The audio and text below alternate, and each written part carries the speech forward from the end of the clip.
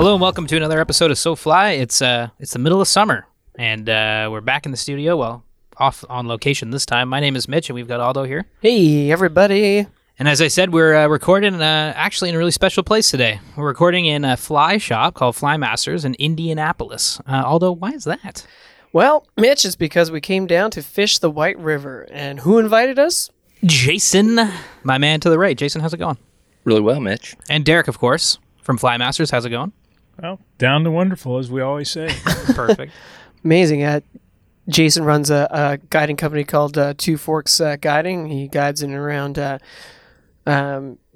Indiana, mainly like south of south central Indiana. Is that central Indiana. Central Sure. Indiana, specializing in the White River. Yep. And then Derek runs the shop here at Fly Masters. Beautiful shop. Yeah, thanks so much for having us in here. Oh, you're welcome. It's a special place to do this podcast. And It is. pretty fitting at the end of this trip for sure. Yeah, absolutely. So before we jump into our trip to Indiana, and we're going to talk about the White River as well, which is a really special story. We'll talk a little bit about Fly Masters and Two Forks. Jason, what are we drinking today? Well, we've got Beer Brewery. They've got two locations now, one on 65th Street and one up in Carmel. Super folks over there at Beer Brewery. I'm currently having a Track beer. Me too. Track beer. It's delicious. It's a lager. Really easy.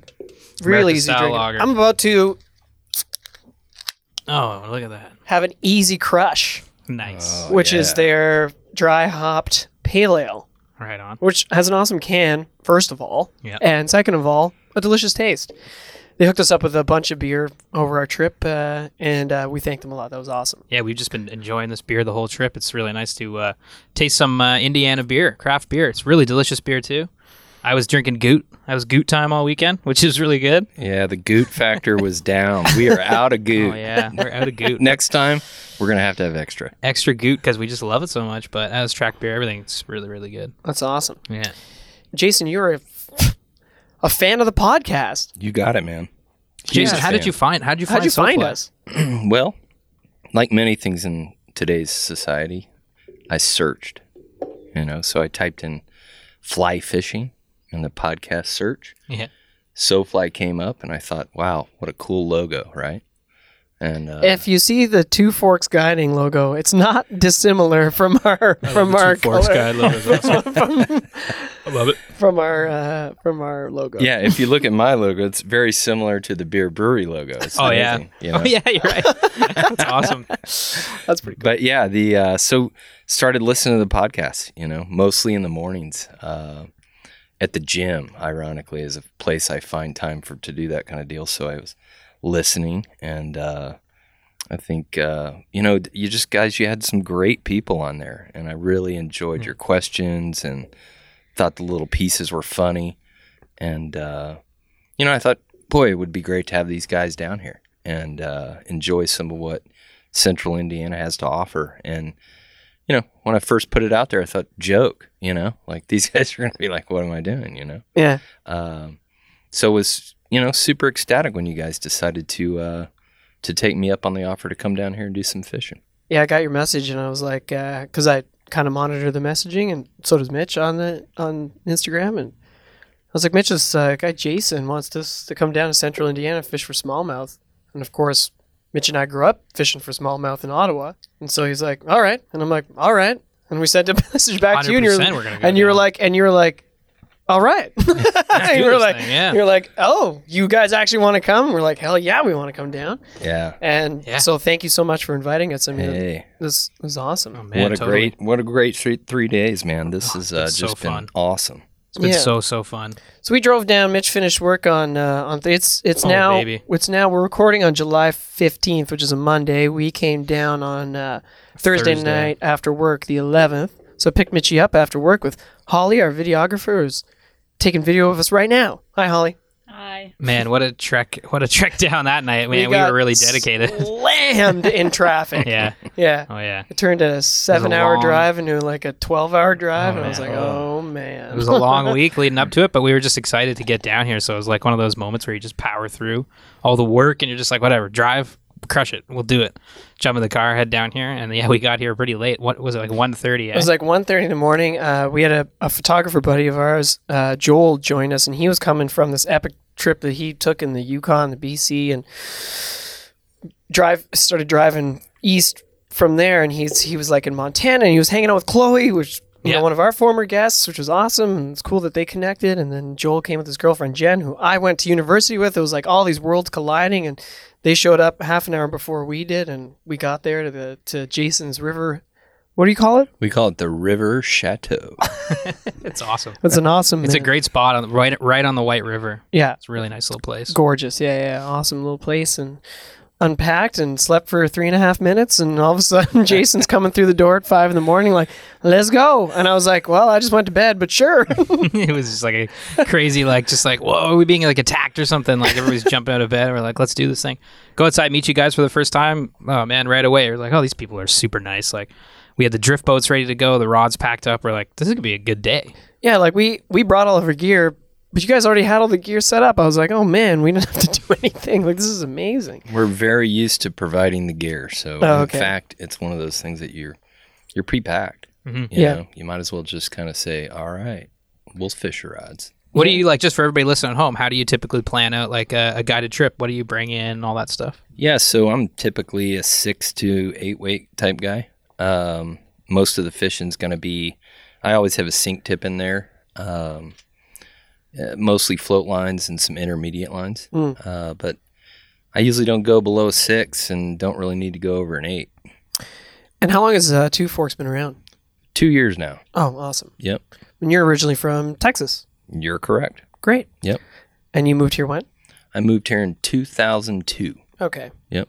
Rad. So. And you fished the rivers the second you got here kind of thing? Yeah, I pretty much walked in. Actually, I walked in here, but Derek probably doesn't even remember this story. But he's shaking his head like. I walked in and I said, "Hey, where do people fish around here?" You know, and he was like, "Well, anywhere there's water. You know, you can fish in any of these waters, right?" And I said, "Well, where's the book?"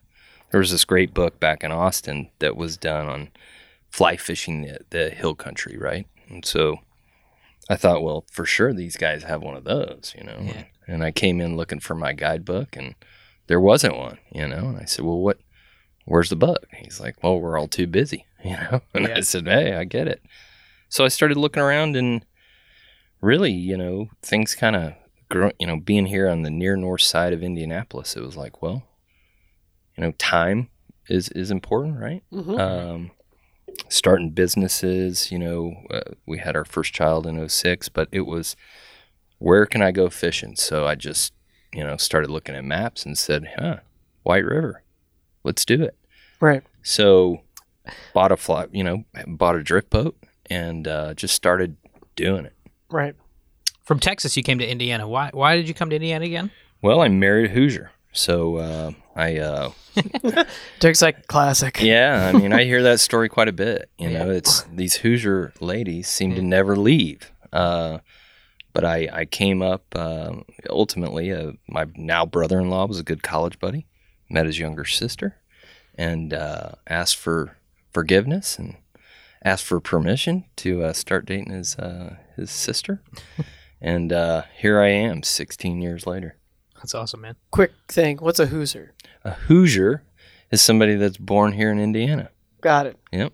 Hoosier. Yep. Hoosier. Look at that. Derek, you had a similar story. You came here and married someone, never left. Is that true? That's correct, although she was not a Hoosier. Oh, okay.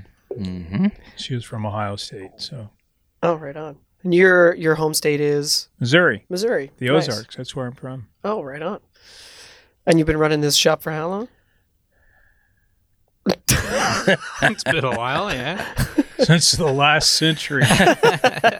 That's awesome. What year were you born? 1986. Ah, okay. So you were 12 years old. Wow. Okay. I was 2 years into fly fishing. Yeah, we've been in business since 1990. Okay.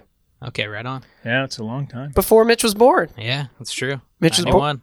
How old are you? 91, 28. 28? Yeah. Wow. This one here. You guys are all old. It is. Very old.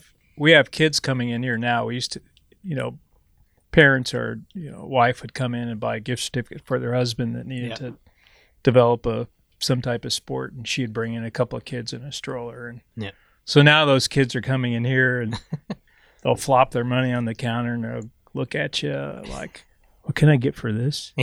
Which is really pretty cute, but it's like, wow, I remember when you came in here in a stroller. So Yeah. It's pretty rad. it's fun. We have some really fantastic customers because the Midwest is full of great people. So it's a great place to run a retail business. I'll second Yeah. that. Yeah, So for sure. you guys have been so hospitable. Just for everybody listening, Oh, these God. guys, we showed up, man. Like they spent it was hot. Then we spent 3 days shuttling boats and taking us on, showing us so many rivers, big long float days. Derek's making shrimp scampi on the Oh, side of man, the yeah, river. we gotta get bottles. to that.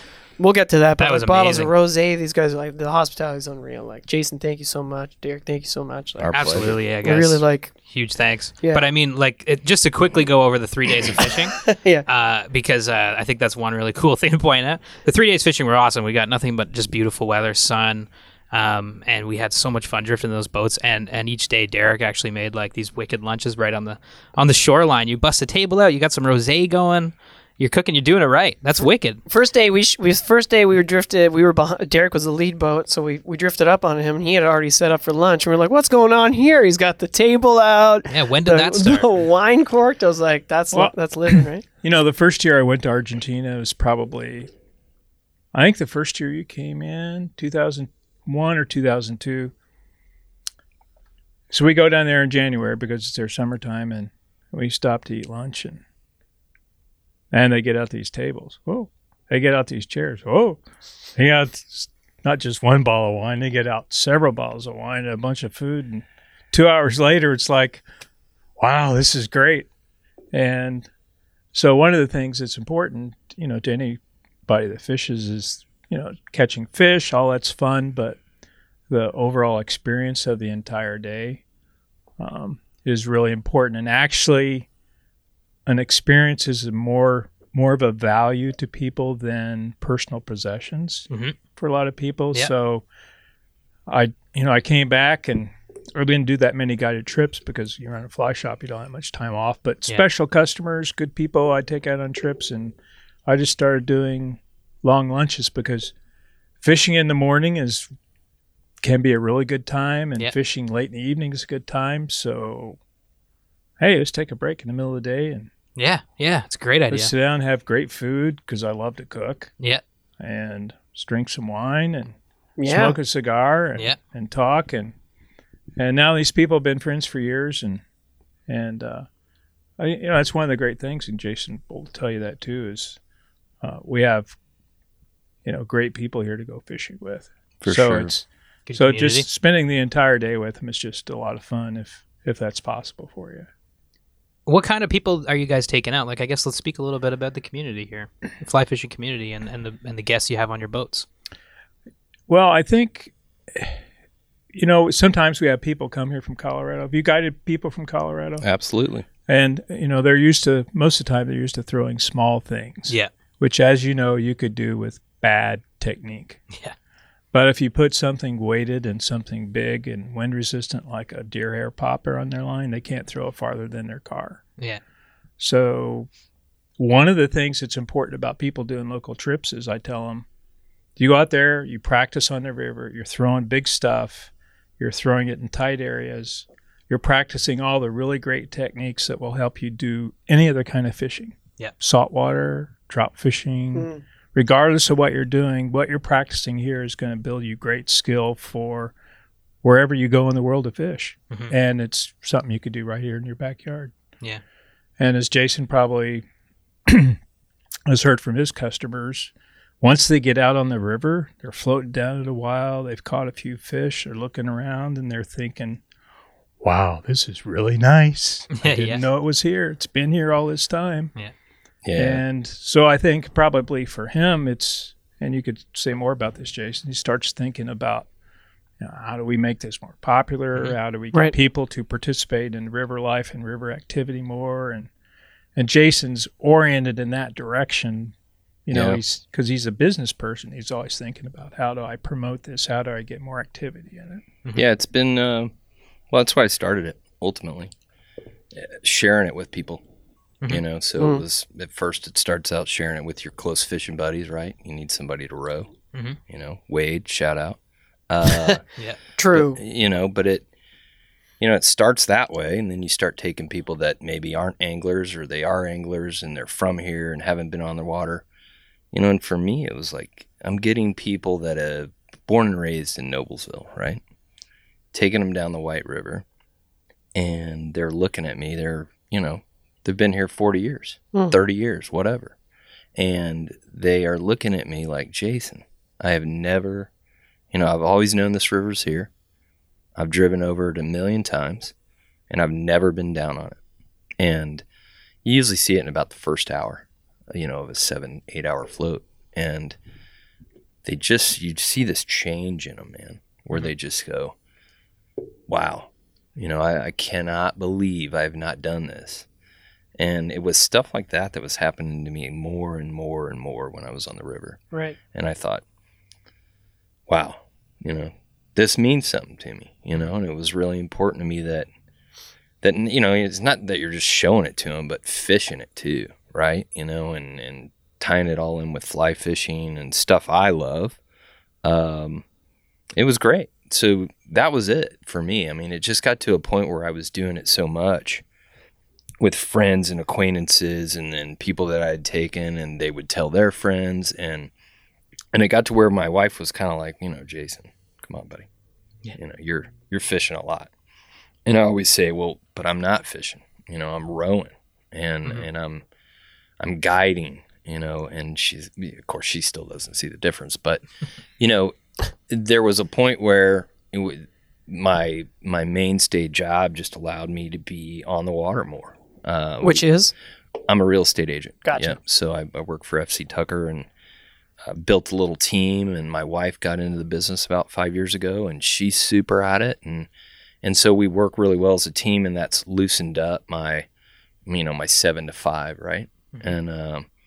And so we have a fairly short fishing season, for smallmouth. So it's not like you're going to be out there for 150 days. I mean, it's just not going to happen. So, and this year with the rain we've had, multiple cancellations, so yeah, I kind of look at it as just, if I can get out there and show people the smallmouth, show people the White River, the more people that I can introduce it to, the more people are going to care about it, right? And more people are going to enjoy it. And there's no one I've taken on this river that's, not said to me at the end of the day that this was just a great experience. Yeah. And so we've got to keep doing that, That's just awesome. Mm-hmm. Yeah.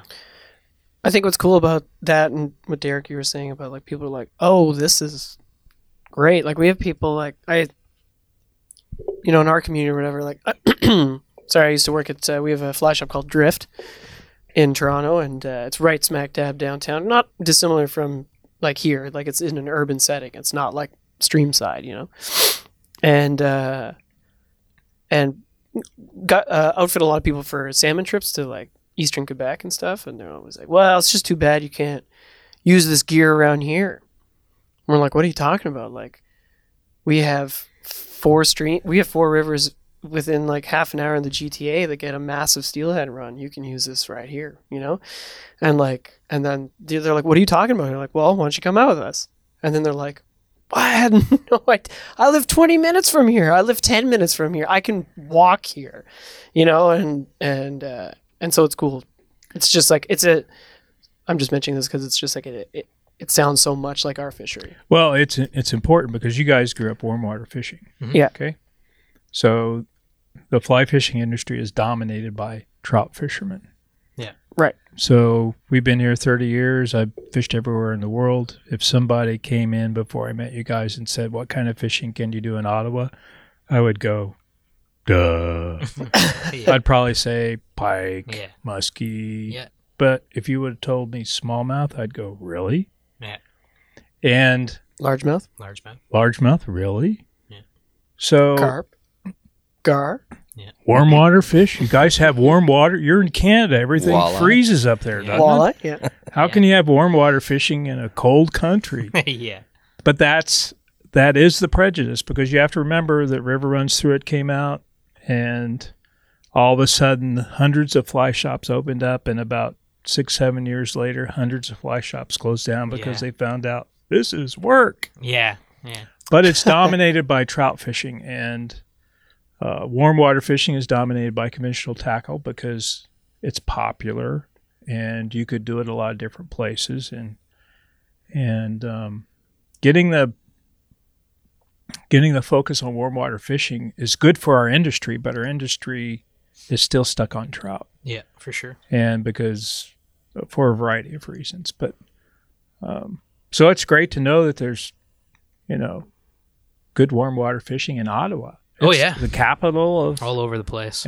capital of Canada. You could go All over- smallmouth fishing. all over southern Ontario. Actually, all over, like most, there's definitely a line in terms of when you reach like a certain latitude where the smallies start going away. But even like we're in Elk Lake, which is 5.5, 6 hours north of Toronto, we were banging beautiful smallmouth, huge smallmouth. And northern Quebec too. Well, not northern Quebec, but like where our cottage country in Ottawa, is southern Quebec, which is 2 hours north of Ottawa. And even then, the smallmouth fishing is like your girlfriend, fiance's cottage.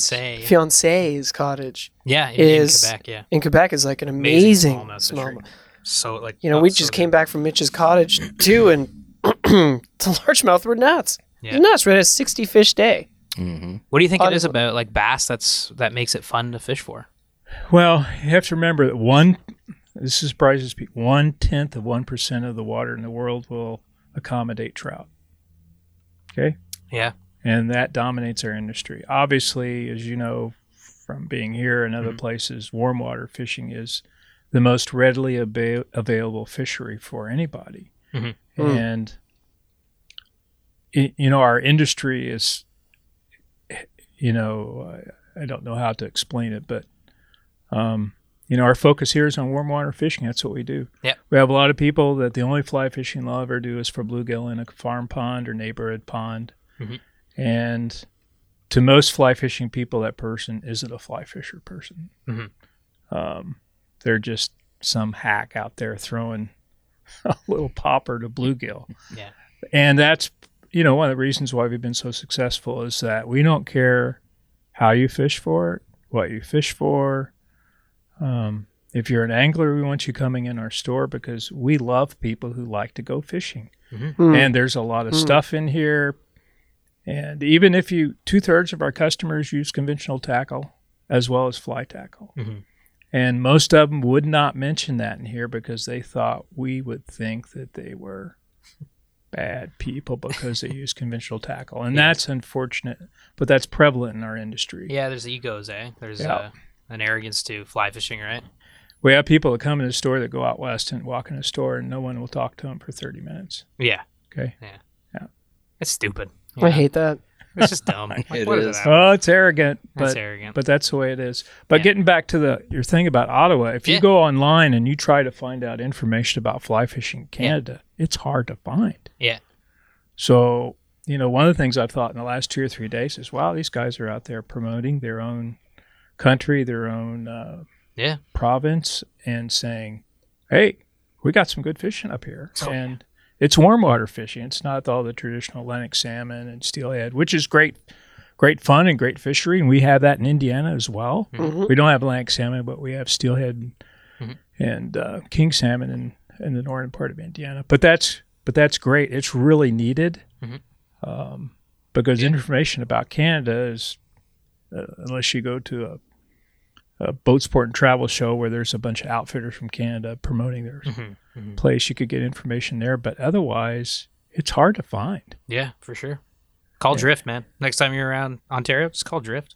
Yeah. Just Toronto shop. Like, they'll hook you up with all kinds of information.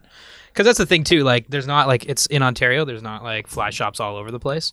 Even though Or it's even just giant, in Canada, Just in like, Canada in general, yeah. It's like- like, it's a giant place, but there's not, like you say, a ton of people, focused on doing it. It's not, like, overly saturated in terms of that stuff, so. I feel like the only city that has multiple fly shops is like Calgary, Yeah. Yeah. pretty much, like on the Bow River and stuff. And But, yeah, no, it's cool to see more people getting into bass and, yeah, it's great. yeah. So why don't we switch gears and talk a little bit about the white? So like Jason, what rivers do you guide on? Yeah, so the White River, the Flat Rock, and the Tippy Canoe typically. Is it just you, or you've got other guides? Or? Yeah, myself and Wade Yeah, do most of the guiding. If I had it my way, I would fish 100% of the time on the White River. Really. Okay. It's Derek, just I'll kinda- totally. Sorry, Jason. I'll totally take another. Derek just I'll went to totally get take some more another one of beers. these if you can. It'd be awesome. I think I'll just have this Kolsch that's sitting here. Yeah. Thank you, Beer Brewery. Sorry for interrupting you, Jason. I saw Derek running for the cooler, and I'm like, this is my opportunity. Is there any more in there? There is. Oh, baby. We have no shortage of beer. of BIER Brewery. Who was our contact over at Beat? Sarah. Sarah, I'm so sad. I'm bummed we Thanks, didn't Derek. get to meet Sarah, but thank you for the Yes. seemingly endless flow of beer. Thank you so Yeah, much. It's these guys delicious. were. I had a guy I got interviewed for this beer. Yeah. like what are you doing? And what? Tell me this again. We're drinking beer and fishing. And it's kind of like this. Like, where are you fly fishing? What are you doing? Yeah. You're doing like, what? Look, we need some beer for these guys. They're from Canada, Yeah. and Canadians like beer. We do You know? like beer. And Do you like beer? And they should have the best. And Yeah. this is the best. This is the You know, best. that's It's just really all good. there is to it. We got 9 cases of beer, and there's a few souvenirs left. 9. Yeah. So generous. Yeah. Thank you so much. Yeah. I mean, just can't say enough about those folks. They have they've won so many awards. They're really good local folks, Yeah. and of course, they're just down the street from my house. So of Check course, 'em out. that's Boom, baby. Yeah, check yeah, 'em out. that's where How you want to be. convenient. Yeah, But the white is also down the street from your house. yeah. right? So the White's down the street. So for me, it's like that's where we fished, man. Mm-hmm. We've found more put-ins and other put-ins, and we've floated it all for over a decade, and slowly I just found that just no one really appreciated it. The fish kill, a huge fish kill happened in 1999, and of course here I relocate here, and this is like early 2002, and I often tell people I was just stupid enough to go down there and start fishing. Mm-hmm. You're dealing with, I'm fishing waters where you had a complete kill, right? And Right. and I'm doing well. I was, it wasn't like gangbusters or anything, but it was really good fish, on a nice 7-hour float. And, I'm also amazed by just the scenery, right? Yep. I mean, it's just beautiful. I mean, the other thing is that it's so underappreciated that I very seldom do I see any other people. Yep. So how cool is it to be able to go and get on a river with some clients or some friends and experience a great day of fishing and have it all to yourself, and I think, when we started the website, it was, I basically lay it out where I'm going, and there was a lot of fishermen that were, quit telling people where you're fishing. Well, I can't believe you tell people where you're fishing, Yep. and for me, it's just the direct opposite of what the conventional is. That's my whole type stuff.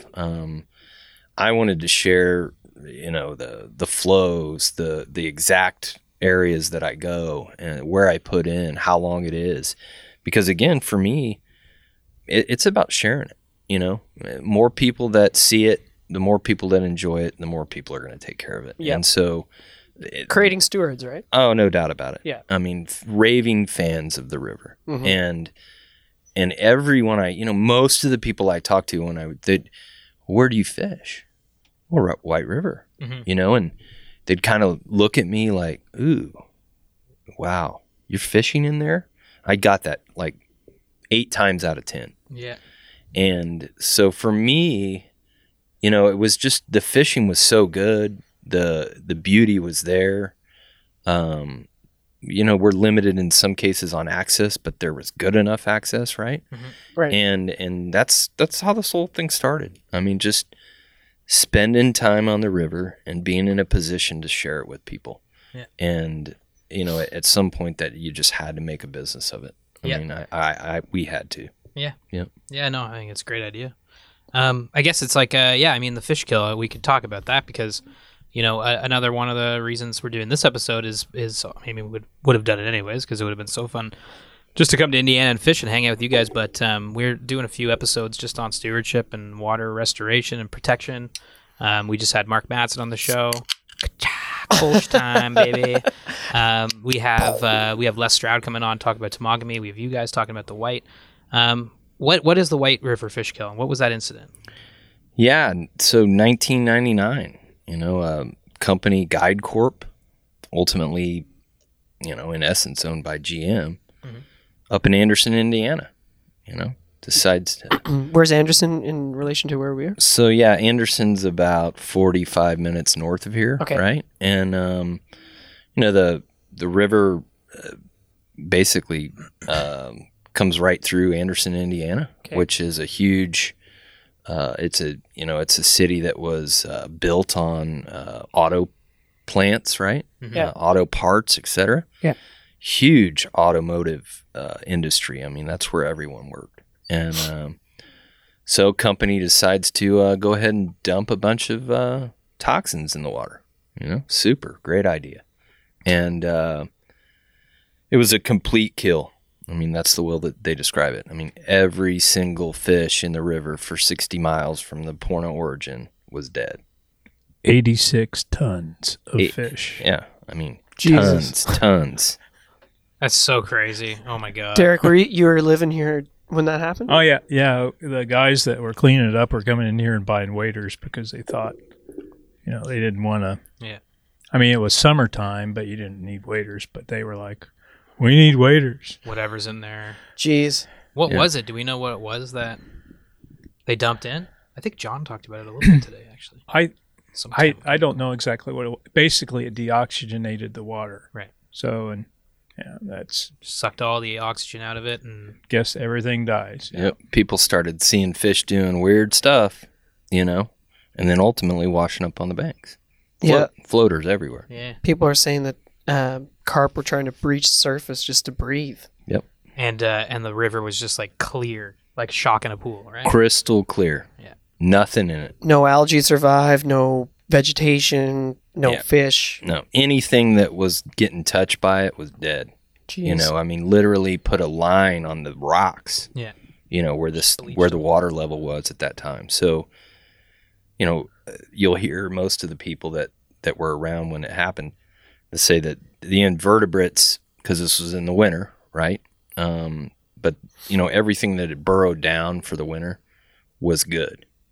So that was one positive thing, right? I mean, you had some food source for fish that had gone down for the winter, and then at that point, it came back. But it's how people do stuff like this, and the truth is that it's happening all over. I mean, not just in America. It happens everywhere, and over the time, I've seen this river in my 16 years of being here. It's like tides are changing. I mean, they are changing. You've got some huge momentum just in the recent last couple of years. You've got Pullian Trust has put a bunch of money into promoting the White River. They've done 3 short films on the river. I took part in doing some taping for a message for the White, or basically what was a water summit last summer. White River Alliance has been, real helpful with my business, and in return, I've helped them with messaging about the White River and how important it is. You've got a group, 1985, I think, Friends of the White River, that's around. There's now this mywhiteriver.com. If you check that out, they've done, they're basically, it's the city of Indianapolis and Hamilton County have come together and created kind of a vision plan, if you would, and they've released that plan after, a number of different public studies, and they've brought specialists in from all different sides of this thing. And, it's incredible to see something go from, and even in my short time, from ooh to, wow. Mm-hmm. This is something that's important to us. And for me, really, it's just crazy that, it's our only waterway in Indianapolis. I mean, we've got creeks that feed it, but what are you thinking? You know, it's just like, this is all you got, you know. And I grew up in San Antonio, which has a river run through it, and thus the Riverwalk. And you want to talk about economic muscle, you know, I mean, what this river does when it runs through the middle of your town. Yeah. And, you know, Indianapolis over the last number of years has really started to realize, I think, what they've got here and how important it is to take care of it. So, you know, a lot of this started with advocacy, right? Cleanups, teaching people about the resource. And, you know, there's been some big projects that are going down right now. So like the Deep Rock Tunnel. Yeah, they call it the Big Dig, right? You know, so Citizens Energy owns our stormwater, okay, and they're our water company. Okay. And they have they've got a huge project going on in Indianapolis where they're basically digging this huge tunnel, and it's going to capture the overflow of raw sewage. Because what happens when we get a good amount of rain, the storms or the sewers just can't handle it. Yeah. So it comes out and it goes right into the river without being treated. Just raw sewage Raw straight sewage. into the white. Dude, same thing. Same thing happens in Toronto, man. Right into the water. And Kingston and Ottawa. Yeah, like same thing happens in Toronto. Yep. Too much water goes straight into the Humber or the Don or Yep. yeah. So now they've got this project that, you know, is going to hold that stuff until the water levels go down. Then they can treat it and then go on about their business, you know. And it's, make no mistake about it, it's going to really affect the folks south of Indianapolis, you know, which is great. Now, that's not an area that I typically fish, but it needs to be done because Indianapolis is the largest population in the state, Right. you know, and you've got to take care of it, both as it heads out of here and then above us, you know. And so Muncie's done some work on their sewer system up there recently. Muncie is a county? Yeah, Muncie is a city. Oh, yeah, okay, so that's okay, where okay. Ball State is, and the river originates just near there. So, you know, these things and the momentum that we've got right now is just huge. I mean, you know, building an overflow thing for raw sewage treatment so you can treat it later, it just makes so much sense. Now it's been done in a couple of other cities. Oh, yeah? And when you look at economic development for Indianapolis, Yeah. if you look at like south of downtown all the way to Martinsville, you look at all the really good things can happen when you get a clean river. People want to live next to it. Oh, man. People yeah. want to play in it. And those are parts of our city that need an influx of money. And Yeah. And already, you know, the fishing downtown is really good. Yeah. It's really good. Yep. And people come in here and they go, is there any place to fish downtown? Oh, yeah. Really? You know, they still have this mentality of, you know, Yeah.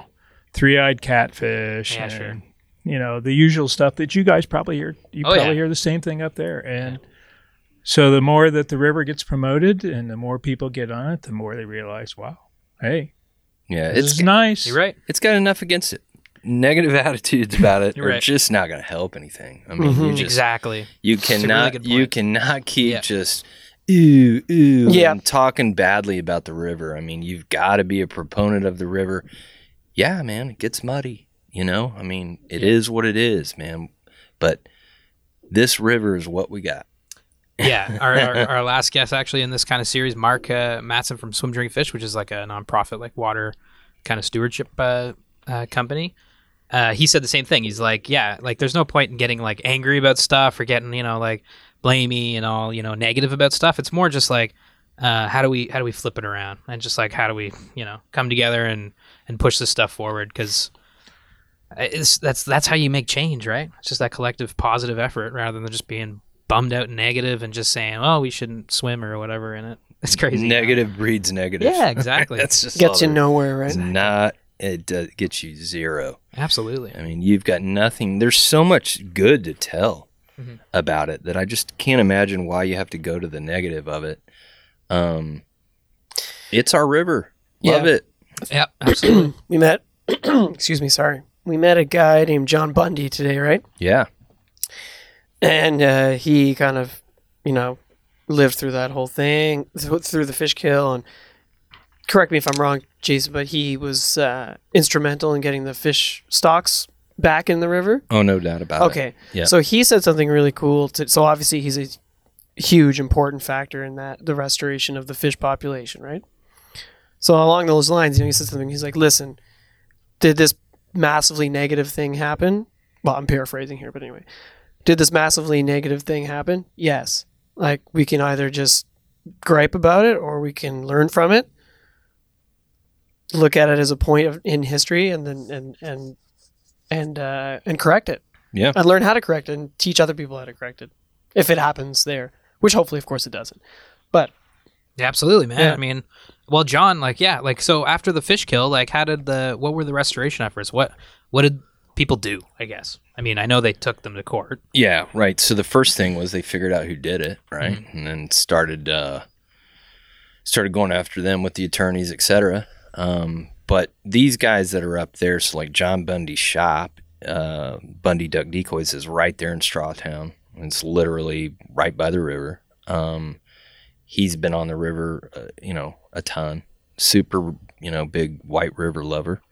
And, to them, it was like, well, we need to restock immediately. As soon as they knew it was safe enough to put fish in there, they started finding ways to buy fish and put fish in there. Let's not overcomplicate things here.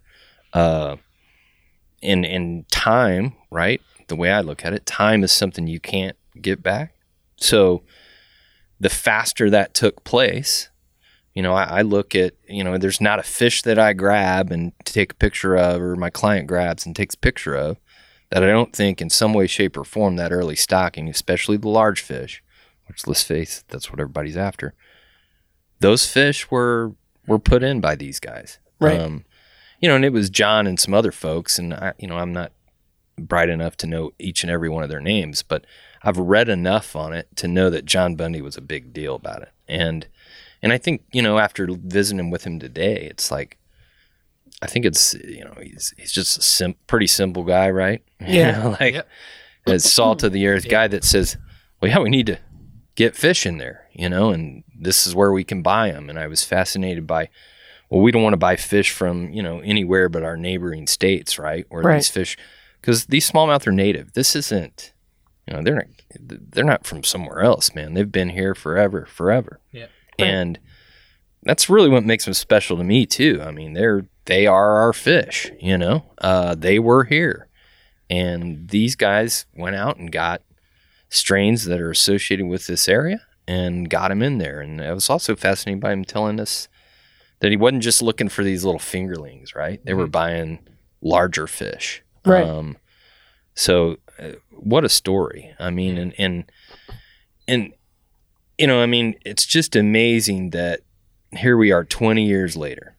I mean, we've got a few months to go before it's exactly 20 years, but that was part of why when I started talking to you guys, it's like, man, you should come down here, because in essence, it's a 20-year anniversary of this terrible thing that happened. Yeah. And at the same time, we've got all this positive stuff going on with all these different groups and the Napoleon Fund putting money towards this. And it's a great time to kind of keep the momentum going. And so having you guys down here, it just allows us to kind of spread that word, and allows us to share it with some people that, in my opinion, have some influence, right? And so it's been incredibly great to have you down here. See the river, see what it's about, and then even better to get all these backstories, man. Yeah. I mean, Yeah. super we met cool. so many people, man. I It was mean, crazy. Just talking about I was like, just talking about John right there, like what a cool guy. And like you said, he's an old fella. He builds wooden ducks, and he's done it for 40 years. Salt of the earth, Yeah. country guy, Midwest, like right in Indiana. Tough guy, but Oh, he gets he's so extremely passionate about the water, the effect the water and the rivers have on people. Like, he really softens up when he's talking about it. Yeah, he was. This is like a tough, he's a tough country guy, tough motherfucker. You got to Yeah, him, Mitch. yeah. You got to him. Yeah, I mean, you got to him today. He was just in talking about how the water just seeing the community come together to like help restore a river that was affected by greed and corruption. Like he was just like so moved by it, and I think it's inspiring to see that it's not just the like we were talking about this earlier, they're granola eating, Patagonia wearing, people in the city that care about protecting water. It's guys that are like tough shit in the country, like John. If you look up like water conservationist or environmentalist, people that look like John don't typically come up in your Google searches. It's activists. It's hippies, it's activists, cool, but it's really, what is it? What type of people does it affect most? The type of people who live on the river, right? Yeah. Everybody cares, and it's just really cool to see. That coming to life. Super inspiring. In life, there's doers and there's talkers, and that guy's a doer. That's for sure. There's just no doubt about it. I mean, and doers aren't out to garner publicity and awards and everything else. They do it because they love it. Yeah. And, we got a lot of people in Indiana that are like that. They do things they love to do. Yeah. And hey, man, you're one of them. It's a great place to be. It is. Don't tell my Texas natives. If there's one like image of a person enjoying the river, I think that's Derek. Like when we came around the corner of the bend and you just had Stogie going with that rosé sparkling in the sunshine. Or on the boat floating down, getting towed down the frog water by Jason's drift. Oh yeah, that's a first. Drinking red wine, smoking a cigar, talking to Jen. You guys had a great time. You guys were having a great time. Yeah, it's awesome, man. Which I think is ingenious. You guys I don't think I've ever seen a 5.5 on a drift boat before, but I think that's so smart, just motoring through the frog water. Yeah. And we're towing Derek, and Derek's on the boat with our photographer Joel's girlfriend Jen, and they're just drinking Cabernet, smoking cigars, just laughing. It's in between catching fish. Jen's first fly rod bass. Yeah. Mind you. And got her second. And then when you go, through that river community, which is, there's no roads that go through it. So, and there's no shopping in that community. Yeah. So right. What you saw yesterday is that's a whole different community than Indianapolis. Most people in Indianapolis have no idea that exists. Yeah. Okay. And you saw all the different people using the river for a bunch of different reasons. Oh, yeah. And all of them are having fun. And so you look at that small stretch of river that exists there, and the part that we were on yesterday, there's a lot more of that goes south of Indy. Right. Just keeps going. It just keeps going for a long way. People like water skiing, kayaking. There was that riverboat cruise. Everyone having I think, what was it? It was like 50 people having a birthday party. Paddle boat. Like the big paddle boat. Well, it's an interesting point. Pontoon boats. Everyone's enjoying it. I mean, Derek, did you see enjoyment of the river in general increase after the restoration of it, after the fish kill, or was it kind of always the same sort of? Did more people realize the resource they had? And no. I mean, because it's people. Well, if you on your way out of here, look when you go across a bridge, see if you can see the water. Yeah. You can't, because now we build bridges where you can't see the water, and out of sight, out of mind. And when you go, so when people travel through the state, basically, especially on the main thoroughfares, when they go across water, they don't see it. They don't even know it's there. They just know it's a bridge. Yeah. There's water down there. Oh, it's probably polluted. It's probably no good. Mm-hmm. And that's just the general perception that they have. Yeah. Because we hear nothing about anything good about any of our water. Yeah. Most of the publicity is always bad. Mm-hmm. Or publicity is when the river's high, some idiot in a kayak gets stuck in a tree and dies. Yeah. That low head Dan. What? Yeah. They want a kayak when the water's really high, and they don't realize it's dangerous until they're dead. Sure. Dead. Yeah. So it's so as I think about all this, I mean, we're real involved as far as your shop here and helping people fish places, but I also realize that there's still a ton of work to be done to get people to appreciate and recognize all the water that we have in the state. Oh, yeah. And whoever wants to help do that, you get on board with them. Yeah, and obviously we know the fallout of people getting into it is just better environment, healthier rivers because people care. What do you think the steps, what do we have to do to get more people into it? Well, I think, White River Alliance is probably a good start. Yeah, all of them. There's a number of different groups. Sorry, just quickly for the listeners out there, Yeah. what is the White River Alliance exactly? Yes, it's a group of people that, we were at their treasurers. They've got about $23,000, right? Yeah. And they basically are advocates for the White River. Oh, okay. And they're the ones that put on the water summit, right? So they're real in tune with water. I mean, let's face it. Right now, the state of Indiana's got plenty of water, right? It's not like we're a desert or anything like that, but we have some of the lowest water costs as well. I mean, if you look across the country, our water is very inexpensive. Let's face it, a lot of things in Indianapolis, or Indiana for that matter, are very inexpensive when you look across the country. And that's going to stop. I mean, it's going to get to a point where water is a resource that is, just continues to be depleted. Mm-hmm. And as you look at that, that ever draw on water, it's super important that you realize where it's coming from, and all this water originates from runoff, right? I mean, all of it is being rained here, right? This river originates in Indiana, and it stays in Indiana, Right. So it's what flows all our water. It feeds the reservoir, and we've got to be cognizant of it, and we have got to protect it. And groups like Friends of the White River, White River Alliance, mywhiteriver.com, these guys are doing it. Friends of the White River's been doing it for a long, long time. And the way they tend to do it is they're always there, for the big meetings. But one of the things I love that they do, and, just shout out to Kevin Hardy and their group. I teach a class over at Butler, and I'm only in my second. They asked me to do it last fall, but I had 25 students in there. 7 of them had never had a fishing rod in their hands. And when I looked at the curriculum of this class, I thought, wow, this needs to be an introduction to the White River too. Butler campus sits on the White River.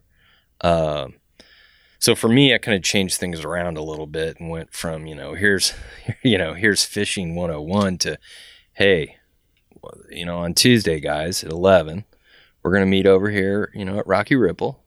And I managed to get a bunch of donation rods, and I'd sit there and I'd string up 25 rods.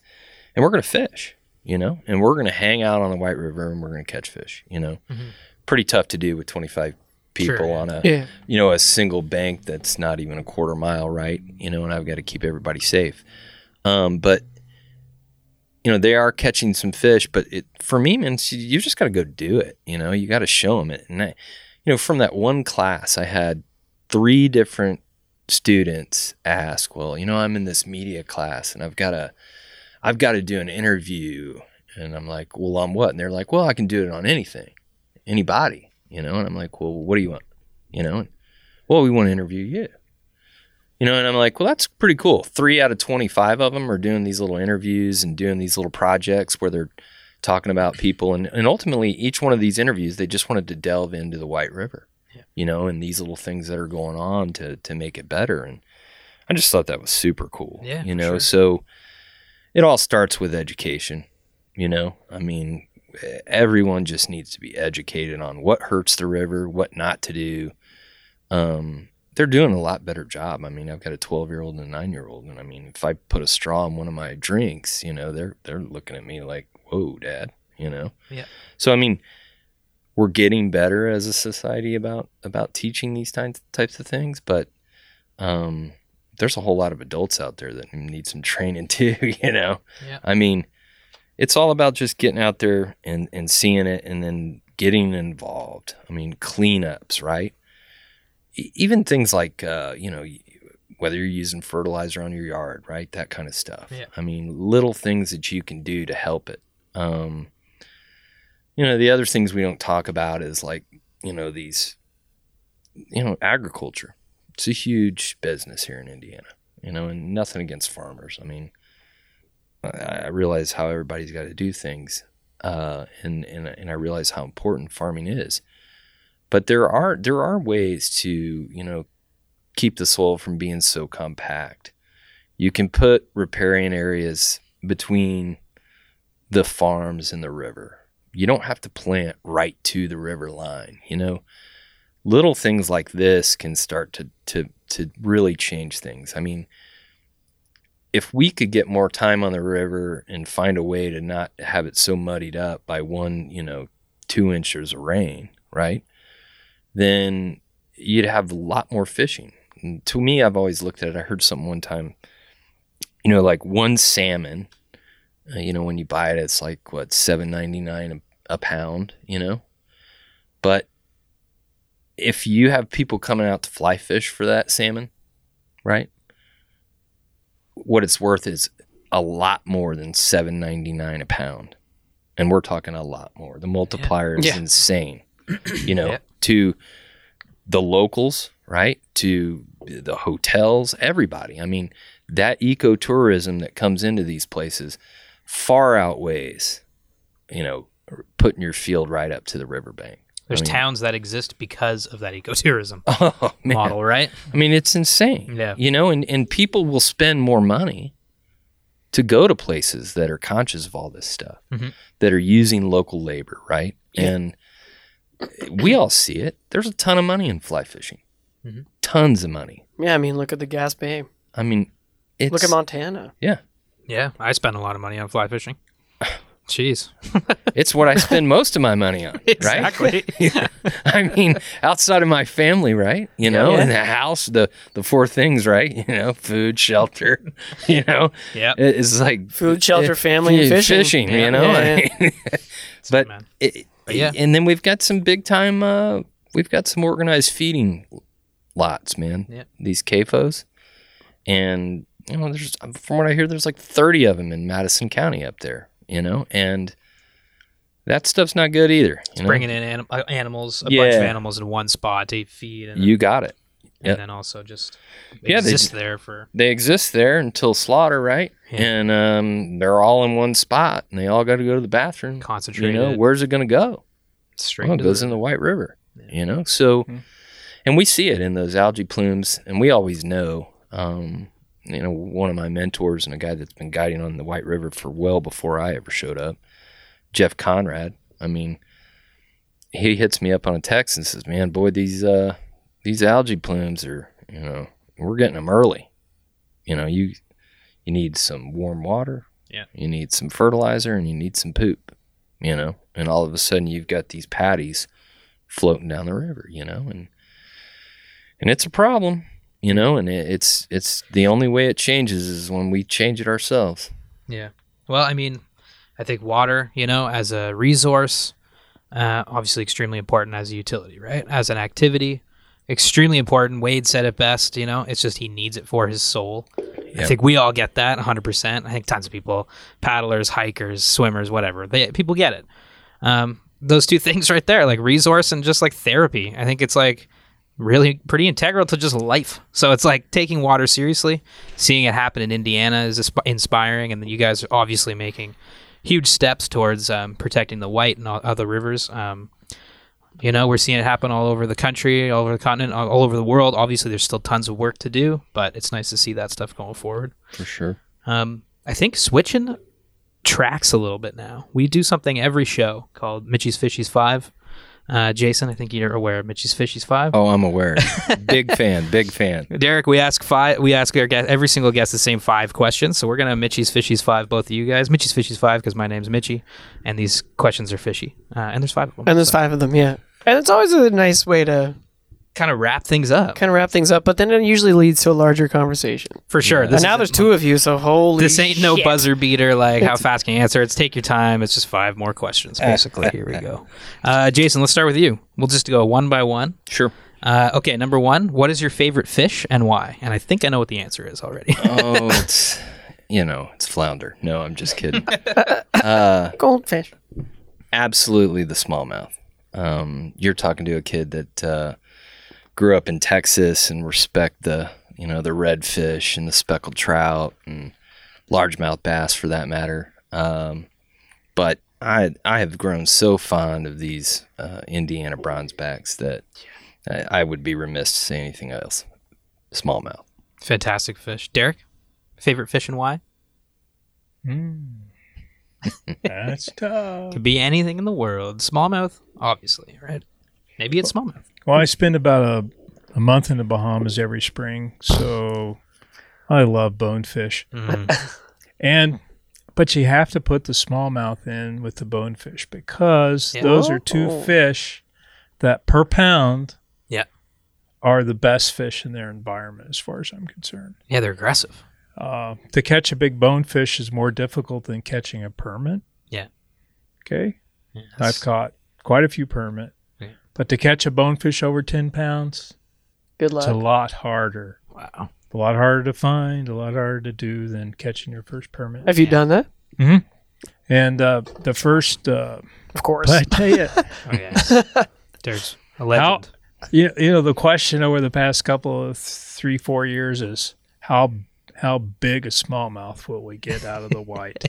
Will we ever get something like 7 or 8 pounds, which hasn't been done yet, but I'm thinking, boy, one of these years somebody's going to got to. bust it. It's got to. Eventually, right? Yeah, Probably be you. I don't know. Could be. With a glass of cab and a good cigar going. Yeah, yeah, we'll have quite a few cabs that day. All right, number 2. Jason, if you could fish anywhere in the world right now, where would you go and why? Oh, that's easy. You Eric's know, got it. yeah, for me, I'd go to the Seychelles, right? Yeah, So, sure. like, Okay, sure. I mean, Definitely. A, it's going to cost a ton of money for me to get there, right? And so, which I don't have. So, if I could just, beam myself over there and catch one of those GTs, then that's pretty much what I want to do. Something about the way those guys go after those GTs that's just insane to me. Yeah. And so it's right there at the top right now. Oh, man, that's a great answer because that destination looks super rad. It's on the top of everybody's list. Yeah. You know? Yeah, bagging a huge G2 would be pretty sweet. Oh, yeah. Pretty sweet. Derek, you said this one's easy for you. Home. Yeah. Yeah. Why is that? Oh, I've been just about everywhere in the world to fish. I haven't been to the Seychelles, but I've caught GTs before. And Amazing. there's something about, and this has happened over the past 3 or 4 years when the white has gotten so good. Yeah. It's really good now. That waking up in the morning, having a cup of coffee, going and fishing all day, coming home, getting in your own bed, after a great day on the water, it's hard to beat. Yeah. So I love fishing here. It's a great Well answer, said. man. Well I said. think that's what keeps us going back to the river, right? So those good days at home. Jason, number 3, what is your best or favorite fishing memory?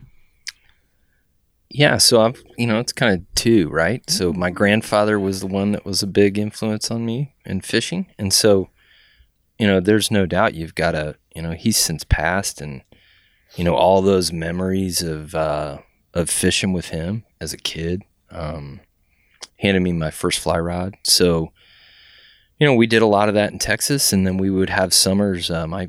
That side of my family was from Louisiana, so we would go fish Bayou Lacombe, which I had a great-grandmother that lived on it. And so me and my cousins and my brother would stay there for about 3 weeks every summer when we were kids. And I was the one that really got stuck with the fishing bug. I mean, from day one that, the first time I ever fished, I was probably 4 years old, I suspect. And it was what I wanted to do, any waking moment that I could do it. So I was always the one that got up in the morning, grabbed the canoe, went out on my own.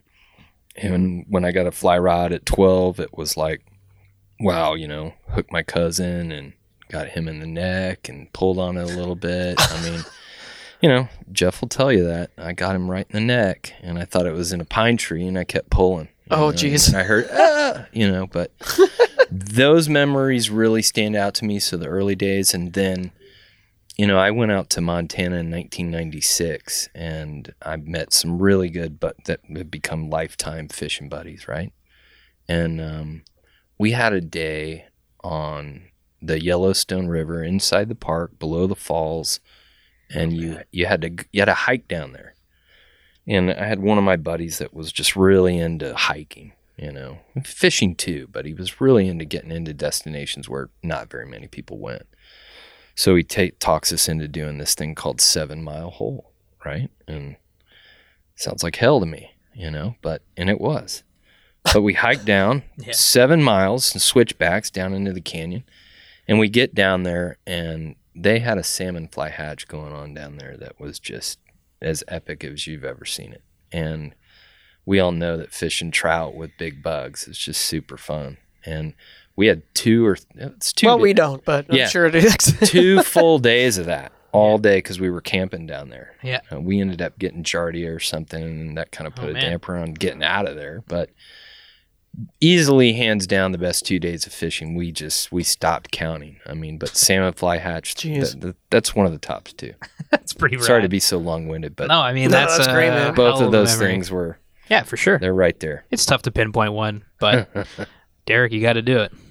The best fishing experience. Yeah. Your Yeah. favorite one. Best It's memory. yet to come. Hey, that's nice, man. Deep thoughts That's with nice. Derek. It's yet to come. Yeah. Derek's deep thoughts. Because it's just how life can be. Yeah. There's a bunch of them back there, but you just go forward thinking, wow, the best day. Yeah. It can pop up any day. Yeah. So Keeps you I going have- back. I have fun with that thought. Yeah, absolutely. Yeah. It's kind of like your Yeah. next cast thing. Yeah. I think I completely know what you mean. I mean, it's just a matter of like, what's going to happen tomorrow? What's going to happen 5 minutes from now? Oh, one more cast. It's getting dark, but let's just see if we stay out an extra 10 minutes. And then you catch a fish for Yeah. a lifetime. The biggest bonefish I ever caught a couple of years ago was Yeah. the last cast of the day. Oh, yeah. It was a Hail Mary, and I thought I had no chance in hell. That's awesome. There you go. Perseverance, right? That's so good. Number 4, Jason, why do you fly fish? I fly fish because of, it's the one thing that kind of silences my head. I mean, that's, if I could put it anyway, it's the one thing that, I get so involved in, and I'm so concentrated on it that any woes that I have, anything I'm worried about, just kind of go out the door, and so, that's the reason. I mean, it's a complicated thing, right? I mean, there's a lot of facets to fly fishing. And so I think the ever ability to learn and the problem solve, those things are so important. And so I just find when I'm fishing, or for that matter, when I'm guiding, I mean, it's just, I forget about all the other things, man. And that's number one for me. Yeah, that's definitely Yilma, I think, would reciprocate that. He said the same thing about it's just a meditative, sort of takes you out of it experience. You can just chill. Yep. Derek, why do you fly fish? Well, so why am I in this business is another question too. Absolutely. Mostly it's because the people that come in here are great people, and we have a few bummers every now and then. That's why we have a sign over here that says whining is a $5 charge. Nice. Yeah, good call. So That's great. only charged 2 people. They didn't pay.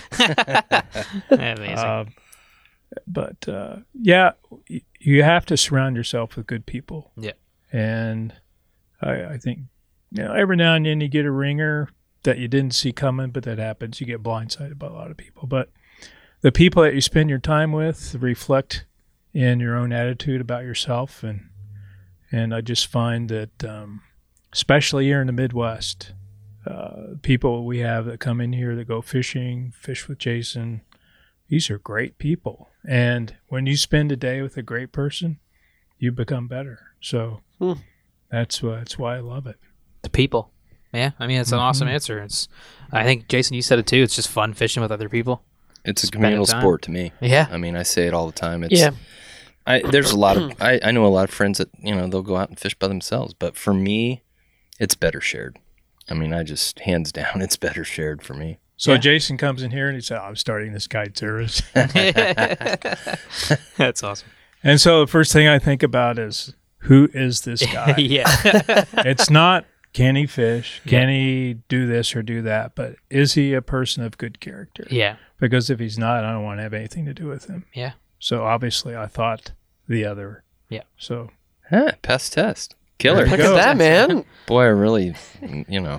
pulled one over on you, Derek. good father, good husband, loves his kids. Hey, Hey, very nice of you to say. Thank you. So this last one's my favorite I think it's one. become like Yeah. all of our favorites. Yeah, for I sure, think yeah. we said it before. Eventually, we're gonna take all these responses and turn it into a book or something like that. But this Well, that's last a good question, idea. I know, it'd be cool, right? A little coffee table book. That's what I'm saying. Yo, that's a great It'd idea, be cool. man. Episode 100 hits. We're putting a book out. Get ready. 50 more to go. 55 more to go. But it's we're a- gonna do it. It's a 100-page book, I guess. Oh yeah, Whoa. like a novella of responses. Jason, number 5. If you could pick a fly pattern to represent you, what fly pattern would that be? What fly pattern represents you best and why? Yeah, we kind of talked about this a little bit on the boat, but I am definitely a beadhead woolly bugger guy. All right, What color? it's black all day long. Boom. Yeah, I mean black beadhead woolly bugger. To me, it represents so much food for the smallmouth, for any fish really. It's such a versatile pattern. It's the first one I ever learned to tie, and it's just, it's I often think of flies of like, if I could only have 5, right? Yep. Wherever I'm at, what would I have? And woolly bugger's right there at the top. So for me, it's the black beadhead woolly bugger. It's a great answer. I Great love it. answer. Caught a bass on it this weekend. Yep. Yeah, Joel, our photographer, Yeah. he slammed a beautiful White River smallmouth. Yeah, really nice. His fish. biggest bass for sure. It was a big fish. Yeah. Maybe the Dandy. biggest, maybe the biggest of the trip. Yeah, it was nice. I don't know though. Yeah, Mitchie's, it's yours was. between him and Mitch, Yeah. Too, baby. But he got a nice You one. caught, you man. caught Right a out of beautiful that- fish, man. out of that fast water with a black woolly bugger. Yeah. And that was a good fight. He had to contend with a few things on that fight, which He is pretty did. funny. He did. He's like, "Oh, I touched the dragon. We're moving, and oh God, can we anchor?" Yeah, slow down. slow down. Jason's like, "Nah." Just real. Yeah, yeah. Keep him on the reel. But I think I touched the dragon. Oh, Doesn't yeah. matter. It was awesome. Yeah, it was awesome. Derek, what fly pattern best represents you and why? If you were a fly, what would you be? reverse tide patterns, Thunder Creek style patterns. In particular, of that type of fly now, my favorite's a bad hair day. The bad hair day. Yeah, Dave Pinkowski, fly tyer up in Wisconsin. Yeah. Dave ties them, I think, mostly for steelhead. I tie 'em around here for smallmouth. I love the fly. Yeah. It moves so good. It's probably the fly that's closest to a fluke in conventional tackle because it moves like a fluke. And it can be tied with a variety of materials. So you can make it sink slow, you can make it sink fast. And around here we need flies that A versatility. are versatile, that we could throw over top of a brush pile and have it hang around for a while. And so it's a bad hair day. Thank you, Dave Pinkowski. I love it. That's amazing. I don't know if So you've good. ever personally had a bad hair day. Right, Look right. at that thing. It's great. Beautiful. I got the hair. You Spoken got the from hair. a guy who Mustache, that mustache. a is guy who amazing. never has a bad No. hair. Yeah, look at that The mustache, irony man. of it. Derek, thanks so much for having us in your shop, Fly Masters. Thanks for hosting us on the river. Jason, thanks for listening to the podcast, man. Hey, man. Right. I love Ooh, that shit. high Thanks for fives. having us down, too. Like, it's been, thank you even more for just being one of the raddest dudes to host us. I think it's been an awesome time. I'm so glad you guys said yes. It's like, when you guys leave Indiana tomorrow, it's like piece of my family's leaving, man. Oh man, what come happens. on! Hey, man. We'll be back, baby. Come on. I'm We'll be dead back. serious, man. You're my Canadian brothers, Right and Well, you gotta. I mean, You're coming You're up. coming up. You guys are coming up make anytime no you want. mistake. So the word rad. Rad is Rad, good, man. Wicked. R-A-D. Yeah. Rad and wicked. Rad and wicked. Rad, man. Two northern words we'll have to incorporate into our Absolutely. vocabulary. Well, this Yep. trip was rad. Oh, yeah. Yeah. Big time. Jason, is there anything you want to leave people with, like about Two Forks Guide Service? Yeah, you can find us at www.twoforksfishing.com. We would love to take you fishing here in Indiana. These guys And- have great. Sorry, can I interject? And Yeah, give go you, ahead. Give you like a fist bump here. Like Sure. your boats are beautiful. Like Oh, yeah. really great drift boats. Like whether it be the Hides or the Stealth Crafts or Wade's awesome raft that he's got for the for the Flat Rock. Yep. Yeah, just Awesome. 10 out of 10, man. 10 out of honestly. 10. When it comes to guided trips, it was like, it was so easy. It was just like So easy. fishing nonstop, get lunch, and then you're just floating. It's a badass trip. Hit Yeah. these guys up. We've Yeah, got for sure. access to some housing, so if you're coming from out of town, we'll put you up. Just fish with us. Which is also great. Absolutely. Which is also great. Wi-Fi, everything you need. What else do you need? What else do you need? Derek, do you have anything you want to leave people about Fly Masters or any stuff you got going on? Well, fly mass, probably our most important thing is we create more fly fishermen. And we probably do that better than anybody else in the entire country. Learning to fly fish here isn't a 2-hour experience at Orvis. Okay, it's an hour here, it's an hour there. We do a fly fishing school. We run over 120 people through that school every year. That's amazing. 120 people a year? That's how big the interest is. And since we do Wow. our school by appointment and individually, it's easier for people to work into their schedules because people work and have responsibilities at different times of the day. So it's how we stay in business, and it's that's been going on for a long time. So we love doing that. Right on. And then we have tying classes, fall, winter, and spring. Beginners and people that want to tie more advanced stuff. We call anybody that can start and finish a fly as we consider an intermediate fly tyer. Yeah, right on. So everybody else is beginner. But Awesome. yeah, we've been doing this for 30 years, and we love it. And look forward to. See, I'm 64. Maybe another 20 years. Stop into the shop. Yeah. Say hello. Bring them a bottle of rosé. Right Yeah. on in Allisonville. Absolutely. Yeah, you've been here. People come in. I've been here. Been by here a million times. I finally stopped. Yeah. Dude, the shop's beautiful, man. Yeah, It's it is. huge. It's got like Everything. so many fly tying materials, so Everything. many flies, rods. Check Our, it out. Wild. our customers fish for everything, Yeah, tie for everything. it looks like they do. and fish all over the world. So that's why we have so much stuff. It's wicked. Yeah. Yeah.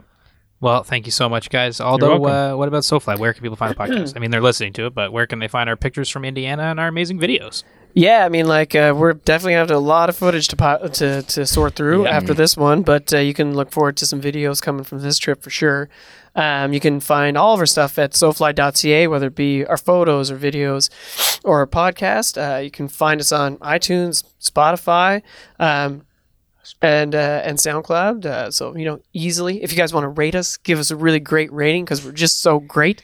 That would be great. A lot of Hope great so. going on. And if you have any questions, thesoflycrew@gmail.com. The SoFly Crew gmail.com. On Instagram, you can find us at the SoFly Crew. I just want to give some shout outs here, if I could, to your boy Wade. Wade put us up in the cabin. Yeah. What's Wade's last name? Sorry. Corbin. Wade Corbin is a sweetheart of a Super man. Cool, dude. And he's got a beautiful cabin. He's an excellent guide, and he just is just stoked to share this waterway with you. And Yeah. yeah, I can't see. Enough. He made the trip for me for sure. I spent most of my time on his boat, and that was a good time for I mean, sure. I think Derek hit go like why fly fish the people, keep you going. Coming to Indiana, yeah, the fishing's great. It's a really unique place, but the people here are great. Like you guys are great. Yeah, So they're great. just for that reason alone, come check them out. Yeah, for sure. So thank you to Wade. I want to thank Holly and Joel who were capturing everything. I want to shout out Beer Brewery. Mounds Greenway. Yeah. So shout White out River Alliance. White River Alliance, Mounds Greenway. We met Jill from the White River Alliance yesterday. Yeah. She was amazing. Yeah. Bob from Mounds Greenway today. John Bundy, who gave his time for an interview. Man, there was a big community here, and thank you. And I would like to give a little shout out to a birthday boy back home. Yilma could not be with us on this trip because of a wedding, but it is his birthday today. Happy birthday, Elon. So happy birthday, Yilma. I wish you were down here to meet everybody, and I wish they could have met you. But Next time. we miss you, Yilma. Reason to come back, eh? Yeah. Are you getting him a birthday present? Oh, you better believe From it. Fly Masters? Masters, man. I think, we We got already a pile going on. we already picked some birthday presents out. Yeah. Right on. And thanks, Derek. Oh, thanks, Derek, we got some swag, got us some gear. Thanks, Yep. Beer Brewery, for the beer. Yeah. Thank you a million times. Thank you. Yeah. Yeah. Costa sunglasses and dry wick and shirts. Amazing stuff. Cool. Well, thank you guys so much for coming on. That's it for me, Mitch, Aldo, That's it for me. Thank you. and Derek, and Jason. Signing out. Thank you so much, guys. Everybody Hey. for listening. Thank you. Take care.